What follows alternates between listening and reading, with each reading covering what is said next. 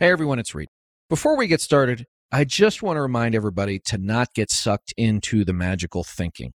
There's a whole bunch of folks in this country, whether or not they live in Washington, D.C. or New York, work in the media, they're big donors. They want you to think everything is normal. It's not. Times have changed, and we have to change with them. This is not a fight, guys, between Republicans and Democrats. This is a fight between those that believe in democracy and those that would tear it down. I need everybody to go to lincolnproject.us and sign up today to join this movement. If we do it together, we have the opportunity to decide what tomorrow looks like. But we can't get to tomorrow unless we win today. Thanks again, everybody. And now, on with the show.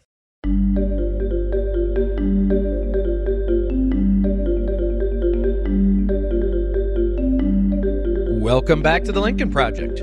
I'm your host, Reed Galen. Today, I'm joined by Stuart Stevens, Senior Advisor to the Lincoln Project and author of It Was All a Lie. Stuart, welcome back. Thanks, Reed. Great to be here. So today I want to talk about something that happened a long time ago, and that is Abraham Lincoln and his speech to the Cooper Union on February 27th, 1860. It's also called the Right Makes Might speech. And we're recording and streaming this episode on Friday the 24th. It'll drop sometime next week. But I want to start out by saying that one of the reasons why this particular speech, Stuart, is important to us, aside from the fact it is a notable and historic speech that really launched Lincoln's 1860 presidential campaign. We're also humbly named after him. But we were able to, 3 years ago this week, actually go to the Cooper Union and speak from the same podium that Lincoln delivered this speech to about 1,500 people and discuss why we had launched the Lincoln Project and really give our sort of opening gambit.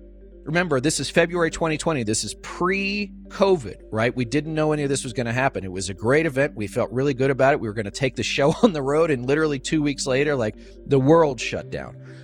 But Lincoln, prior to this, had been a one-term member of Congress. He'd failed in a bid for the United States Senate against Douglas, his opponent in the famous Lincoln-Douglas debate, Stephen Douglas, Democrat, also from Illinois. And here he went in front of, the grandees of New York City, including many people of the Republican Party, which had just been launched in 1854, right? This was a brand new party in Ripon, Wisconsin, that essentially said slavery is wrong. Slavery should not be extended further into the states, and split the Whigs, right? The Whigs went from being one of the two major parties to being dead in basically 6 years. And so now Lincoln gives his first real opportunity, a well-researched, well-thought-out explanation as to why what the South was asking for was not about some reasonableness when it came to the institution of slavery, but they wanted the South, Southern states, slaveholding states, wanted what they wanted, when they wanted it, how they wanted it, and they didn't want any argument about it. And if they didn't get that, then they were threatening violence, they were threatening secession, which ultimately they did after Lincoln's election in November of 1860, and South Carolina seceded, and the rest is history. So before we started talking, though, a lot of the speech is about how the founders saw, the founders, and what I mean is the men who wrote and signed the Constitution, felt about the institution of slavery. The word slavery, is never mentioned in the Constitution. They implicitly believed that it should not be extended into the states without federal authority, that in federal territories, that the United States government, the federal government, had the authority to determine whether or not slavery could extend there. But that so much like we see now, that as time went on out of the 1700s, the sort of age of American Enlightenment, and now into the early 1800s when sectionalism became something more, there were compromises, Missouri, Kansas, Nebraska, everything else. Now it became, a cultural argument. This is a way of life. This is about freedom. This is about states' rights, right? This is the 10th Amendment. This is the 5th Amendment. And so it went from being a constitutional argument to being one that for the South became political and then ultimately military in nature. So talk a little bit about, rereading the speech, how you saw it and what you thought Lincoln was trying to accomplish as he spoke these words 160 years ago. One of the lessons of this speech is that words matter. I grew up in Mississippi. I'm a product of the Mississippi Public Schools. The way that we studied the Civil War then was very different. And it was a product of the lost cause revisionist history of the Civil War, that it was about honor and dignity and freedom. But I don't even know why we even had this debate. It came up with Trump when he was in the White House over what was the cause of the Civil War. Each state wrote a secessionist statement. They wanted it to be known for history why they were doing this. And what Lincoln is saying, those statements prove them to be right. Every one of these secessionist documents that they drafted mentioned slavery. And, I don't think it's sort of talked about enough. When the Civil War broke out, Mississippi was the fifth wealthiest state in the nation. In 1866, it was the poorest. In 2023, it's the poorest. So the pro-slavery argument here was ultimately about money. And about money for a fairly small number of people. Incredibly small number of people. They had done this calculation that your labor costs are less if you don't have to pay them.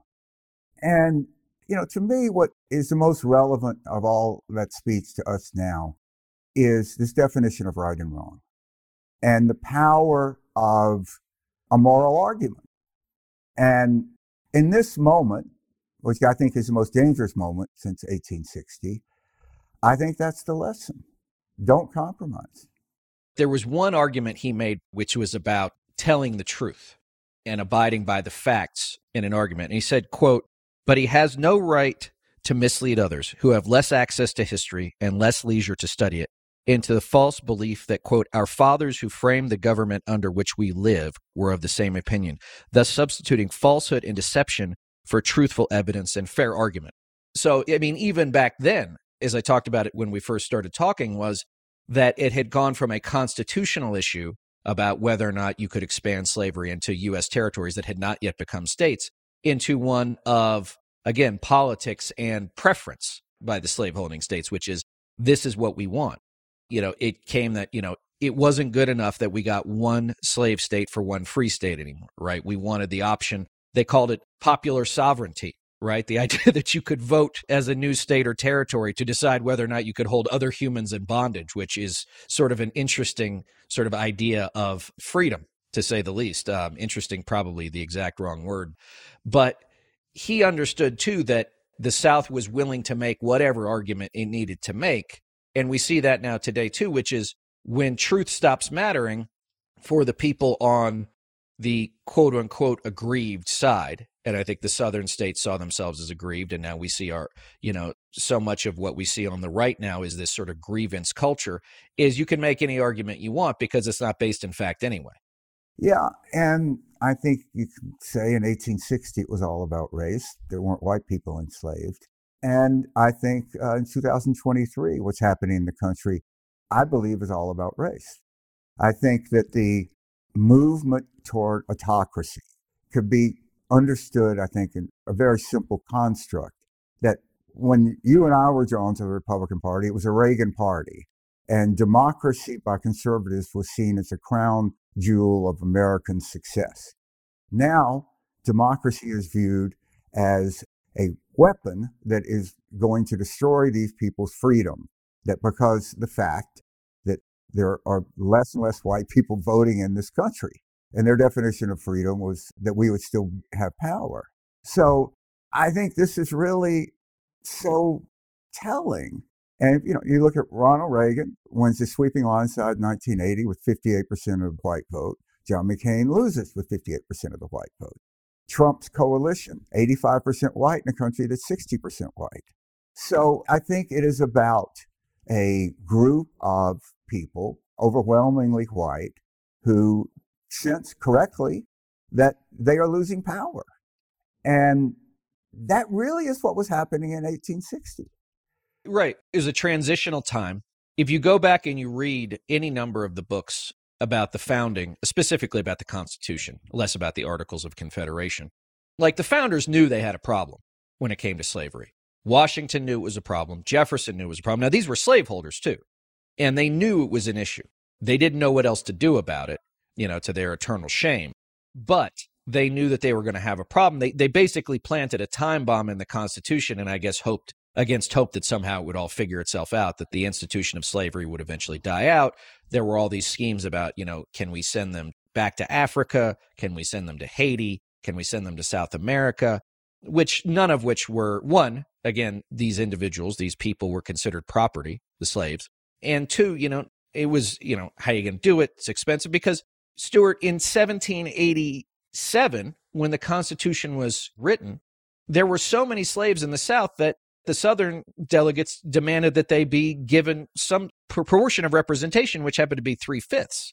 So it was sort of like the South said, I want this from the get-go, right? And not only that, like these people can't vote, they won't ever vote, but I want the advantage of saying I get X more people in Congress because, these people whom I hold in bondage count as part of my population. I mean, it was doomed from the get-go. And then as you had the wheels of the early American Republic start turning, it created necessary friction because suddenly the northern states, which had been, with the exception of New York, I think was one of the last northern states to abolish slavery, had been slave-free for generations at that point, right? So, I mean, the sectional nature of it, the North versus South nature is an accident almost, I guess, of geography as much as anything else, and how they came up economically. The North was more industrialized, the South was more agrarian. But could the South, to your point, would Mississippi have been the fifth most prosperous state in the country if the plantation owners were having to pay the people working, picking cotton all day, working the fields all day, working in their homes all day? Well, we did an experiment in that, and we found out that no. And what I find really interesting as a Southerner, it's less and less, but you drive around a place like Mississippi, and there is a sense that something really happened here. I mean, it is difficult for people to understand how poor Mississippi is, and the failure that these states have had to ever really economically succeed. So when you see Marjorie Taylor Greene talking about a divorce, Georgia gets 31% of its state budget from the federal government. If it wasn't for these people going to work in New York and California and these other states that they vilify, it's just amazing how this is still playing out. Well, let's talk about that because Lincoln survived to see the end of the war. He survived to see Appomattox Courthouse, and he lived about another week, maybe 10 days, before he was assassinated. And Andrew Johnson, his drunken, boorish, racist vice president from Tennessee, took over, had really no interest whatsoever in Reconstruction or anything like that, did not believe that African Americans should have equality, did not believe in certainly the 15th Amendment, the 14th Amendment, the 13th Amendment, certainly didn't believe in equality between the races. And so for 4 years, a time in which Reconstruction could have flourished and sort of evened out, to your point, what was going on in the South, withered on the vine. It wasn't until 1868 that U.S. Grant comes in and tries to sort of make up for lost time. Another Republican president, also hero of the Civil War, who also understood that you had to beat, this insurrection. That's the other thing I think we should note is that Lincoln as president never saw the Confederacy as a legitimate country. He saw them as insurrectionists. He was never going to say, this is a war between two countries. These are states who have risen in insurrection. And that was, I think, a genius move on his part because it didn't give the South any credibility in his own mind, but also within the context of the Constitution, which admittedly he sometimes took liberty with, especially on things like habeas corpus. He said, this is not a war amongst two nations. This is a civil war between states, and we are trying to bring you back to the Union. He ultimately understood, and there are some great books on this. John Meacham's latest book on Lincoln is excellent, about the transformation that Lincoln had vis-a-vis slavery as he was in the White House and as the war was going on. Because when he got there, he was very much like status quo antebellum, literally. We'll leave it as is if you guys are okay with it. And the South said, forget about it, right? Nope. We really know what you want to do. And in the way, Stuart, the South sort of got what it wanted least, which goes back to my theory that whatever you do to try and avoid your worst possible outcome, you will always find your way to it. And they thought they'd win the war. Like most wars that are started, the people that start them think they're going to win. The tragic history of Reconstruction still plays out. The reason that there are runoffs in these elections, like we saw in Georgia when we just went through this, is because this system was developed to have two elections. And if someone didn't get 50% in the first, you would have a runoff. The thinking being that if a black person ran, they could maybe get 40%, not to 50. And then in a runoff, all the white people would vote for the white person. And it worked pretty much to perfection until Warnock won. There's just so many remnants of this. There were one-term governors in the South because in Reconstruction, there were appointed African-American governors. So a lot of these states developed a power center around the lieutenant governor, which is why you see someone like in your old home state, Bob Bullock, who was lieutenant governor, for years and years and years and basically ran the state. And when George Bush got elected governor, looked to him as his mentor. So he had very weak governors, one-term governors for a long time. And just all of these ways that the efforts to deny African Americans the vote and to participate in society at a full level permeated the legal structure, the educational structure, with all of the predictable economic consequences. And we see it sort of on the rise again, really in 2021, the first wave. As legislatures are convening again in states, we should expect that there'll be some more this year and even next year ahead of another general election in 2024. I want to switch gears on something real quick, Stuart, about the idea of conservatism. Now, when I was a kid, you could be a Republican, you could be a conservative, you could be a conservative Republican. I was always a Republican. I have never been a self-styled conservative. But Lincoln asked this in his speech, quote, "What is conservatism? Is it not adherence to the old and tried against the new and untried?" Now, that's sort of the Webster's definition of it. But what I think he's trying to say is, isn't conservatism the idea of we look to tradition, we look for the things that have worked, we do not go out and try and find radical new things. And the Republican Party of today, I submit to you, is not at all conservative, despite what it says, but it is in fact a radical political organization because it wants to do things no one ever thought were a good idea previously. It's not like, we have to run the government the way we ran it in 1959 or 1989. This is like, we don't want the government, A, to run at all in some cases, but B, only to run the way we think it should run, even if there's no history of that. Yeah, 100% is not a conservative. I mean, you can go down the line. Donald Trump was supported by the Russians. And now the pro-Putin element in American politics is in the Republican Party. It's extraordinary. And there is no desire to govern. And ultimately, governing is about not getting everything you want. It is about having to acknowledge that there is some benefit in the other argument. So you compromise. And that has become politically fatal in these primaries. I mean, all these campaigns I worked in, when you tested it, bipartisanship always tested well. You would go out and say it even if you didn't believe it. Now it's the opposite. A lot of these people, I think, know, because they're not idiots, that you have to have bipartisan solutions. But they can't go out and say that. So it's sort of completely reversed itself. Well, but I think the bipartisanship thing too, though, because we've been having many conversations with folks over the last couple of weeks that, were vestigial Republicans like we used to be. And like the Republican Party, it needs to serve as a check on the Democrats. Like the two-party system works because no one party can get too powerful.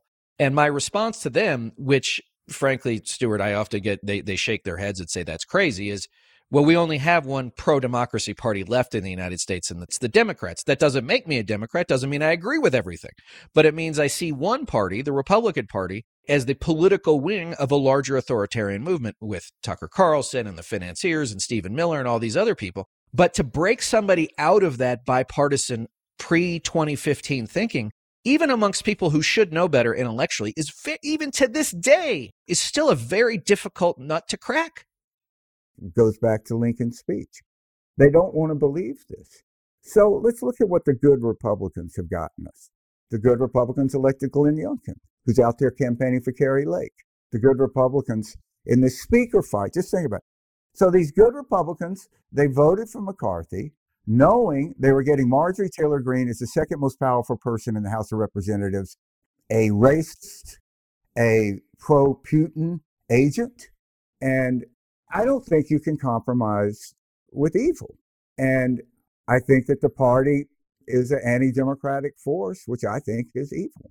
Well, and One of the lines in Lincoln's speech, he refused to allow slavery supporters to employ, quote, contrivances such as groping for some middle ground between the right and the wrong. And people are like, oh, you're bipartisan, you're nonpartisan. I'm like, I don't know what any of that means. I am absolutely a partisan, though, on behalf of American democracy. And that's the thing. I mean, my litmus test for a bipartisan legislator, a bipartisan member of Congress, the United States Senate, or whatever it is, not whether or not you voted for the infrastructure bill. That's an easy lift, right? That's good all the way around for you. It's whether or not on January, whatever it was, 2021, or maybe February 2021, whether or not as a Republican member of the United States House, one, you had voted to certify the election for Joe Biden, which, again, you don't get credit for stopping at the stop sign, right? That was your moral, constitutional, legal responsibility. But second, did you vote to impeach Donald Trump, who you knew was a clear and present danger as soon as weeks ago to the United States? And very few of them voted, right? 10 out of 190, whatever it was, voted to impeach Donald Trump. You know why? One, they knew that the resolution was going to pass anyway because the Democrats had a majority. But two, Stuart, they knew that if they took that vote, they would be on the outs, like Liz Cheney, like Adam Kinzinger, like Jamie Herrera Butler, like Anthony Gonzalez, and everybody else. And they decided, you know what? Not for me. And to me, that's not leadership. That's pragmatism. And pragmatism in the face of this is collaboration to me. I think it's cowardice. And it continues. 90+% of them still say that they would support Donald Trump if he's the nominee. So just wrap your mind around that. You're saying that you will support someone who organized a coup to end democracy in America. And I'll support that person. I mean, that just is so extraordinary. I mean, you look at somebody like Mitch McConnell, right? He knew that Trump should be convicted. He voted not to convict, and then went out and gave a speech saying why he should have been convicted. And he could have gotten 17 Republicans to go along with him. No doubt about it. I don't know that Trumpism would be dead, but Trump as a candidate would be off the books, would be off the table. Well, also, you could then maybe look at the party and see there's some line that they're willing not to cross. It's a complete moral collapse. When a Cheney has no role in the party, I really don't think we've seen anything like it in American history. And it's only getting worse. I mean, Ron DeSantis, you talk about history and talking about trying to ignore reality. I mean, literally banning African American history.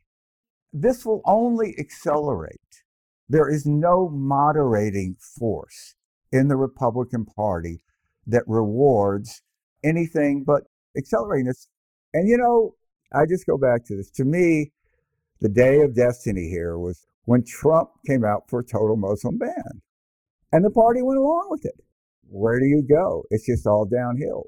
Well, this is what I think we've seen repeatedly. And if we wanted to spend the next 2 or 3 hours, we could probably pick out the individuals and the individual acts.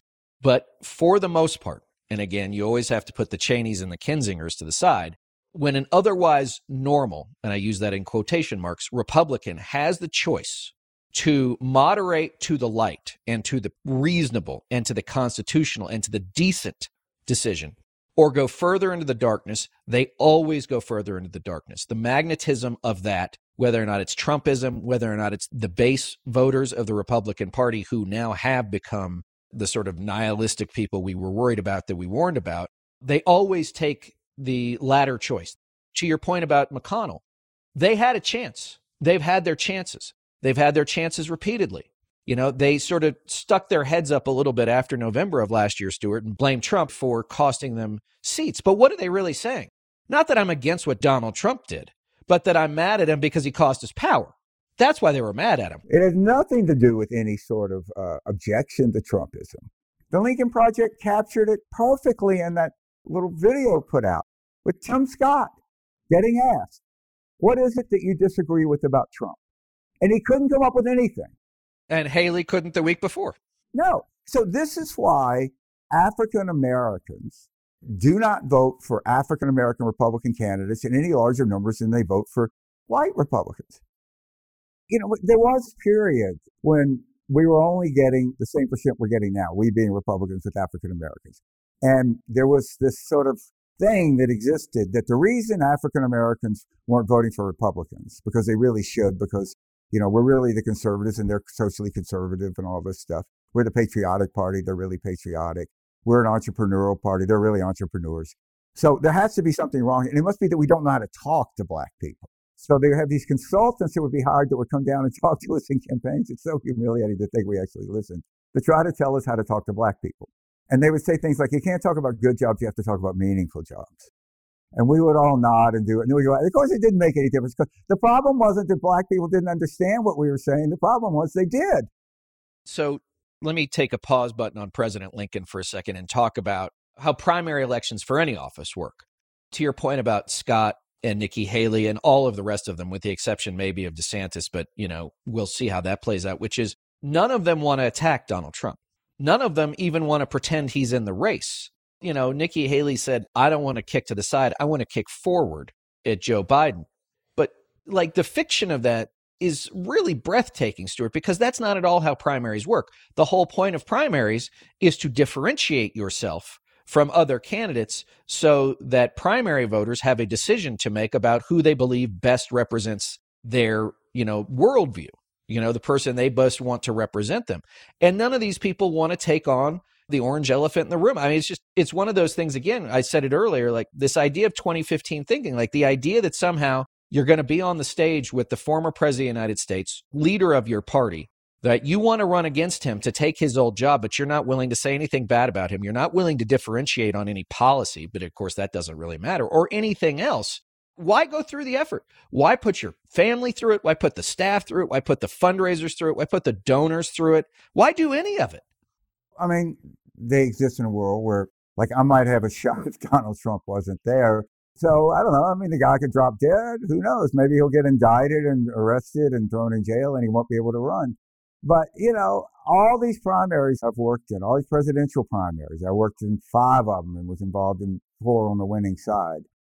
You get on that stage, you've got to, at a point, walk on the stage and decide one of us is going to walk off the stage alive.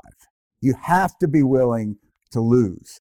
To attack someone, you have to be willing to fail. And usually the most aggressive candidate wins a debate, overwhelmingly. And they're going to get up on stage with Donald Trump, and Donald Trump's going to attack them.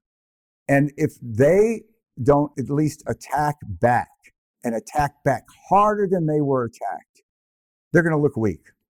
And if you get up there and, do the DeSantis thing, which DeSantis, when he was attacked by Donald Trump, he says, well, I'm not involved. He was really channeling Michael Dukakis when he was attacked by Bush, because that was it. Nobody will believe this. I'm a smart guy. I'm a good governor. This is crazy. Well, that didn't work out so well. So I'll know that one of these people is beginning to understand when they announce and attack Trump. And you shouldn't wait to be attacked. You should go after him first. And you have to be willing to say, I'm going to get a lot of criticism for this. A lot of people are going to attack me for it. But I'm going to sustain this attack. You can't go out and do what Marco Rubio did, where he attacked for sort of 36 hours in the primary. This is the other part, too, about this sort of athleticism of candidates in this realm, Stuart, too, which is we recorded a podcast with Vicky Ward yesterday, and she helped crystallize something for me, which I hadn't thought about, which is these other people, DeSantis included, are conventional politicians. They will run largely conventional campaigns because they don't know how else to do it. Trump, on the other hand, is a New York developer. There was never anything he wasn't willing to do to win, to get a deal. There wasn't any lie he wasn't willing to tell, any back he wasn't willing to stab, anybody he wasn't willing to rob blind, screw over, whatever else. And everything, as Trygve Olsen on our team always says, is a zero-sum game. That's how he sees the world. So he doesn't see the world in the context of policy and lanes and all the other crap that, we sort of create around presidential primaries. He's like, I got to go kill these people, metaphorically, and I'm going to do it. And I don't care what it takes because you know what? Everybody knows who I am, and they love me for it anyway. What do you got? And I don't think any of them really understand the nature of that. Trump is most alive, most happy. I think he feels the most complete when he is attacking. And usually the people who are good at something when they're doing it enjoy it. And so part of the problem here is Nikki Haley and Tim Scott, they worked with Trump. And when they go out and they say Donald Trump shouldn't be president, their argument is really because I want to be president. That's not a very compelling argument. You have to be willing to go out and make a compelling, compassionate argument. What is wrong with Donald Trump and this party? Which is what Mitt Romney did in 2016 in the spring when he went out and gave that speech. You have to be willing to go at it that way. And if you're not, I think Trump is going to eat these people alive. Right. And I think some of them are already sort of putting themselves on the platter and ready to serve themselves up. All right. So let's get back to President Lincoln, but draw him into someone you mentioned a few minutes ago, which is Marjorie Taylor Greene. So towards the end of his speech, Lincoln really takes off and he says about the southern states, quote, "Your purpose then, plainly stated, is that you will destroy the government unless you be allowed to construe and enforce the Constitution as you please on all points in dispute between you and us." Marjorie Taylor Greene, during the President's State of the Union speech, gets up and starts screaming at him. This week, as we're recording this, Stuart, she calls for a national divorce, which is hard to construe as anything other than separation, civil war, whatever the case might be. And so I think she pretty much embodies that line that Lincoln gave when he was discussing, how the southern states saw it. We want everything we want, and we want it right now. And if we don't, we're going to light the house on fire. And that sure seems to be how Greene, Gosar, Boebert, Gates, and I would say a lot of the Steve Bannons of the world, and a lot of what I'm going to call the intellectual underpinning of the MAGA America First movement, that's what they want. They want the house on fire. Yeah, they absolutely do. Look, if I was a United States Senator, I would go in and I would introduce a bill to cut off federal aid to these states. I mean, these are welfare states. These are states that could not exist without the federal government. They would blow away.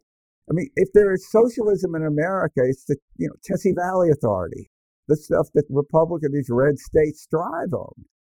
This is why I think, and I think a lot of us think, that if Trump does win the presidency, which you have to consider to be a real possibility, he's ahead now, that it will be the last election like anything that we can recognize.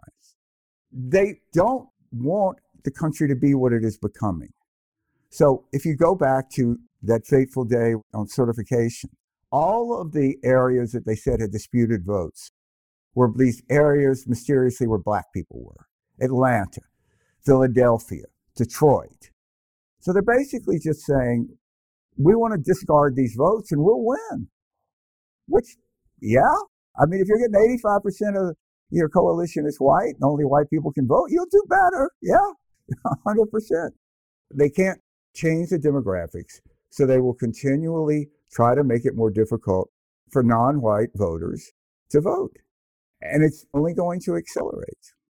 Well, and again, because I think this is one of the other things, too, that I think we should always remind our viewers and listeners and our allies of, which is for them, much like the South in Lincoln's speech, it is an existential fight. They see their way of life slipping away. And for many of them, they will do whatever they believe is necessary to hold on to it. Trump is a willing and able tribune of that. All the front groups, all the money, right? There's never an end to the money or the people that are willing to go along with this stuff, right, Stuart? And this is the thing that, you talk about demographics a lot. And, I've talked to a lot of our allies too. And they're like, oh, there's more of us than there are of them. That is true. But only if everybody we need to turn out and show up at elections does so. If they get there first, to your point, like 2024, maybe it's the last thing we see that makes any kind of sense. Maybe we do get the sectionalism that Marjorie Taylor Greene appears to be rooting for, right? Because she knows that, like all authoritarian movements, division is their only hope, right? Anger, resentment, revanchism. That's their only hope, is to try and get people to be so angry that, they either turn out for the worst possible option, or like Trump's stated goal, the Trump campaign's stated goal in 2020 was to make voter turnout as low as they could possibly get it, because they knew in that context, not in every context, but in that context, that Trump couldn't win a high turnout election, right? That there were more voters who didn't like him than did like him. Timothy Snyder talks about the politics of inevitability versus the politics of eternity. I look at my career in politics, and I was a propagandist for the politics of inevitability, which is really, that's the Reagan politics. It is inevitable that America is going to get better. democracy is a way that is leading us to shiny city on a hill. And I think that all of the presidential Republican candidates operated within this hopeful framework that there is a better America out there. And then you get to Trump. And Trump, it was really the shift to the politics of eternity, which is the fight is the reward. And it has to be continuous because there will always be a threat. So if you read Trump's inaugural address, and then you say, okay, how much of this stuff did he accomplish? None of it. Disastrous presidency. And he got more votes. So the idea when Trump says he won, but it was stolen from him, is further validation that we can't win in this system. We must change the system. Because if Donald Trump can't do it, nobody can do it. And that's what they are. They're into this politics of eternity, which I just wrote this piece for Resolute Square. Take sections of that speech that Putin gave and compare it to lines from DeSantis, lines from Santorum, lines from Tucker Carlson. You can't tell the difference. Well, it's interesting, too, as we start to wrap up here, Stuart, is there is a difference, a marked difference between being patriotic and being nationalistic. Patriotic means that you love the nation you live in, you want it to be better, and you will defend its values. Nationalism means I hate everybody that's not like me, and all I want is power, and I see it very much on racial lines. And that's, I think, what we're also seeing. And again, the fight we're up against, as I've tried to tell so many people in the last few weeks, is not Republican versus Democrat. It's not progressive versus conservative. It's democracy versus the alternative, right? The alternative doesn't care about you. It doesn't care about me. It doesn't care about our families. It doesn't care about our kids. I mean, Republicans claim to be the pro-life party, yet who do they put the bullseye on, literally and figuratively, more than American kids, whether or not they're safe at school or whether or not they can learn at school. They systematically want to disassemble the public education system in this country, which was what built this country over the decades and in the centuries, and give it to private schools. And it's all BS, right? It's like they just want people stupid. And it is a very dark and bleak outlook. And maybe it is reflecting many, many Americans. When in 2016, when you listen to a Trump speech or you listen to a Bernie Sanders speech, you take the overt racism out, but you heard a lot of it was very populist, right? The system is screwing you. Now, they weren't necessarily wrong, but Bernie saw government as the way to fix it. Trump saw himself, or at least that's what he was holding out. I mean, Reagan was a sunny optimist. He saw the good in America. And the only time that sunny optimism disappeared was when he called the Soviet Union the evil empire after shooting down a Korean Airlines plane, or when he stood at the Berlin Wall and said, Mr. Gorbachev, tear down this wall. Then it was a steely resolve when he faced Gorbachev and understood not only the nature of the policy, but also that this was competing viewpoints, one of which was going to win. And Reagan knew in his bones it was going to be the West. It was going to be democracy. It's hard to believe 40 years later, we're back in this fight again. And let me say this, Stuart, as I close. Let me close with Lincoln's closing paragraph, and then I want to get your thoughts before we get out of here. He said, quote, "If our sense of duty forbids this, then let us stand by our duty fearlessly and effectively. Let us be diverted by none of these sophistical contrivances wherewith we are so industriously plied and belabored. Contrivances such as groping for some middle ground between the right and wrong. Vain is the search for a man who should be neither a living man or a dead man, such as a policy of, quote, don't care on a question about which all true men do care, such as union appeals beseeching true union men to yield to disunionists, reversing the divine rule and calling not the sinners but the righteous to repentance, such as invitations to Washington, imploring men to unsay what Washington said and undo what Washington did. Neither let us be slandered from our duty by false accusations against us, nor frightened from it by menaces of destruction to the government, nor of dungeons to ourselves. Let us have faith that right makes might, and in that faith, let us to the end dare to do our duty as we understand it." 163 years later, Stuart, I'm not sure that there's any better exhortation than those of us in the pro-democracy movement. Then we could probably read that every morning and say, okay, I know what I got to go do. Yeah. And a lot of times it's not very pleasant. This thing that we worked a lot of our professional career to build, we must destroy. That's not a good feeling. I mean, I'd love to be Joe Trippi and look back and say, man, I elected these people. Some were better than others, but they're still for democracy. You can't compromise with this. And that's the problem with Nikki Haley and Tim Scott and all these people. They want to compromise with the guy in the Camp Auschwitz sweatshirt in the Capitol. And you can't do that. The Republican Party's the one for years that said you can't negotiate with terrorism. And now they have terrorist elements in their own party, and they can't fall over themselves fast enough to compromise. It was all a lie. And as I said to someone, I sent an email today, in this fight, you're going to have to decide where you stand. And it's on the side of democracy or the side of authoritarianism. I know where I stand. And I guess I would ask our viewers and our listeners to ask themselves and their friends and family, where do they stand? Because at the end of the day, it's going to matter. It matters now, and it's going to matter tomorrow. I want to thank everybody for joining me. Stuart, before we let you go, where can everybody find you online? Find me, unfortunately, on Twitter at Stuart P. Stevens. All right. As always, gang, you can find me on Twitter and TikTok at Reed Galen, on Instagram at Reed_Galen_LP. Stuart Stevens, I want to thank you for joining me. Everybody else, if you're looking for Lincoln Speech, you can go to the National Park Service website. They've got a whole download of all of Lincoln's speeches. I highly recommend you take a look at it. It is well-reasoned, well thought out, and it really finishes with a bang. As always, gang, thanks so much, and we'll see you next time.